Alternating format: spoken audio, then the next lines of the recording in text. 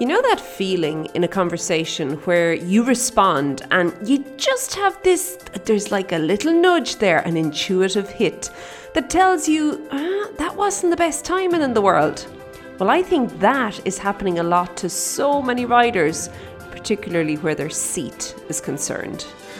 Hi there, my name is Lorna Leeson and welcome to the Daily Strides podcast, the podcast for equestrians all over the world, helping you to have better conversations with your horse. And I think so much of those conversations are coming down to kind of your seat and what's been said by your seat, your bum.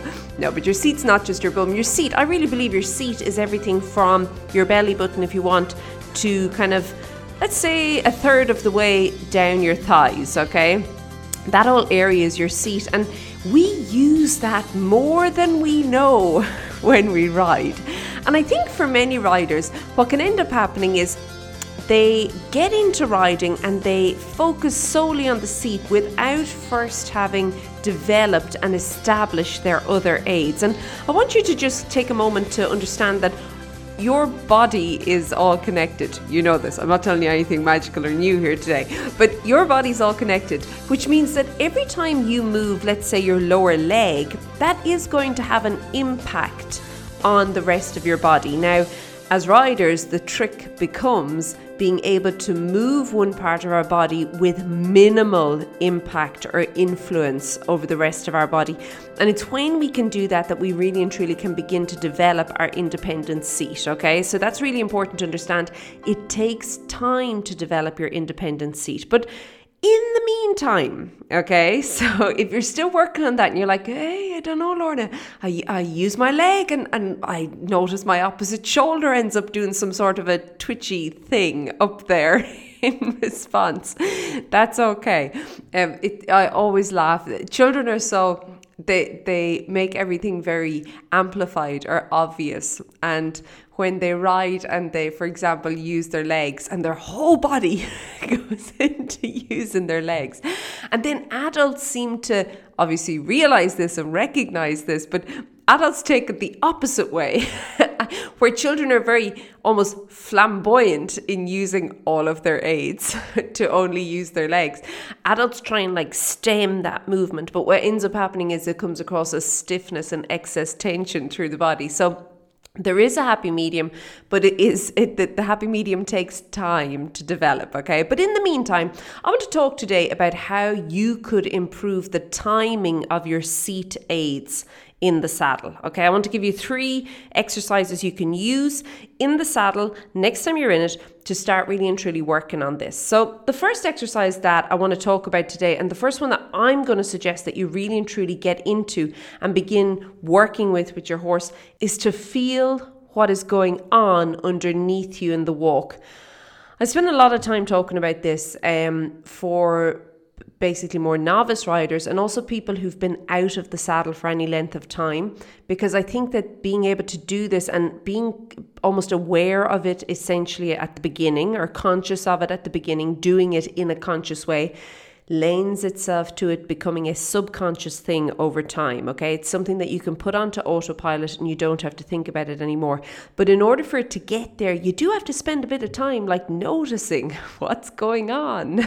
Okay, so I want you just to notice how your seat bones, when your horse is walking, your seat bones will move like the pedals of a bicycle if somebody was pedaling the bike backwards. Okay, it's the easiest way I can explain this.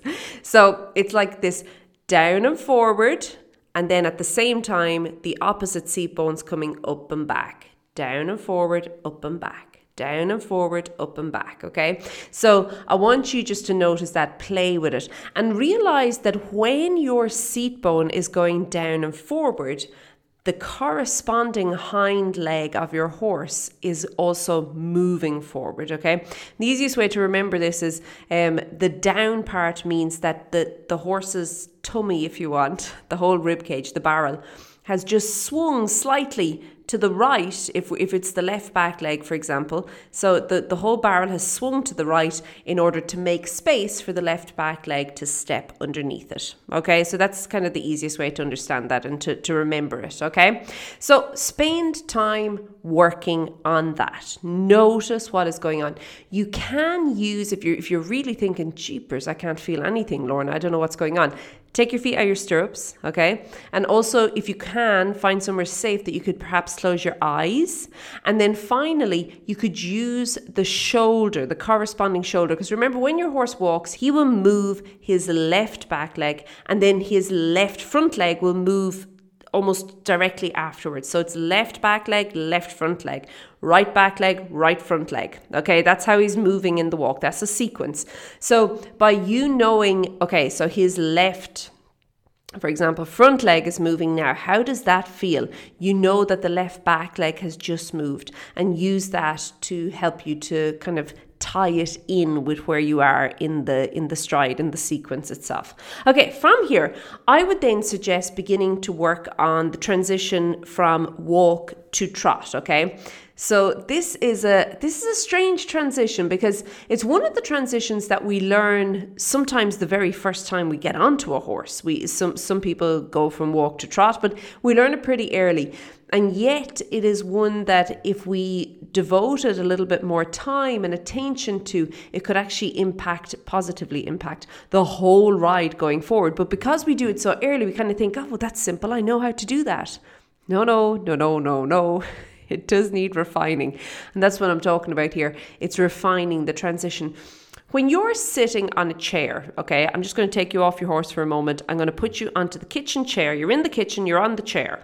Now, not a stool, not a bar stool, a chair, okay? So you're on a chair in the kitchen or the dining room, and you have to get up off the chair. There's no armrests on this chair, okay? It's just a bog standard dining table chair thing, okay? And you have to get up. I want you to think about how you would get up without using your hands or your arms, okay? So I want you to feel in your core, okay? And we're down to now seat and core again. But I want you to feel how it's almost like a lifting up feeling that first happens before you then, if you want, engage the thrust or the push from your legs to get you up. There's this little feeling that happens first in your seat, it's in your tummy, it's in your core. It's like this, I don't know, it's an engagement and it's a lift, okay? I want you to practice the moment your horse makes that transition from walk into trot. The moment that only you can feel, nobody else can feel this. You're the only person on the horse. Practice following with that movement. Okay, and it's such a slight movement. It's a small movement. So it's, again, if you want to practice this, get onto a chair, a dining room chair, okay? A dining chair? What's it called? You know, a chair that goes with table and chairs. Like, not a fancy chair, just a chair with no arms. Like a bog standard, I want to say a kitchen chair, but it's obviously a dining chair, but let's not talk about chairs too much. But I want you to get onto a chair, okay? And it's important, this isn't an armchair or a comfy chair or a low down chair. It's a chair you'd sit to eat at a table, okay? One of those chairs. So you're sitting on it, there's no arms on it, or if there are, you're not going to use your arms, and you're going to make like you're going to get up. You're going to make like you're going to stand up. And just that feeling in the first split second that you do with your tummy before your legs do anything, that's the feeling, okay? There we go. We've pinpointed the feeling. Practice that. Practice getting the timing right. Practice knowing. And of course, this also comes down to responsiveness. There's nothing in horses or in riding really, that is going to be standalone. There's always going to be other influences and other considerations. But just notice that feeling and try and time it better, okay? And notice how in doing that feeling, you allow the energy to flow. And this is really important. So often we ask for trot and we're actually blocking the trot because we're like the lumps of lead on the saddle. So I want you to really and truly think of yourself as a feather, but think light, think allowing energy to flow. I don't know if you're familiar with canals or water or any of that sort of fun stuff, but there's these gates in canals. So you get lock gates in a canal, but you also get, within the lock, there's a little window, a little opening. It's called a sluice. And the sluice just opens and it allows water through, okay? And I want you to begin thinking of your seat as being a little bit like the sluice, okay? So it's not letting the whole canal run out, not all the water, but it is allowing measured amounts of water through, okay? Or it's holding the measured amounts of water there, but it's also a good way of thinking about it. And obviously the water is the energy. Okay, so the final thing that I'm going to suggest you can do to practice the timing with your seat is the transition between walk and canter. Now, not canter and walk.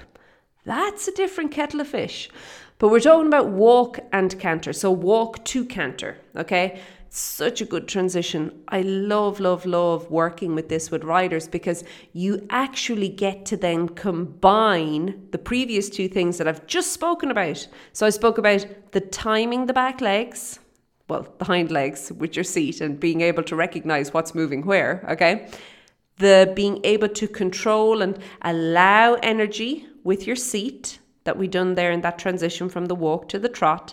And now you get to use that to ask for the canter. And of course, with the canter, there is a very distinctive strike, okay? And it just all comes together so nicely, and it can really and truly help you with your timing.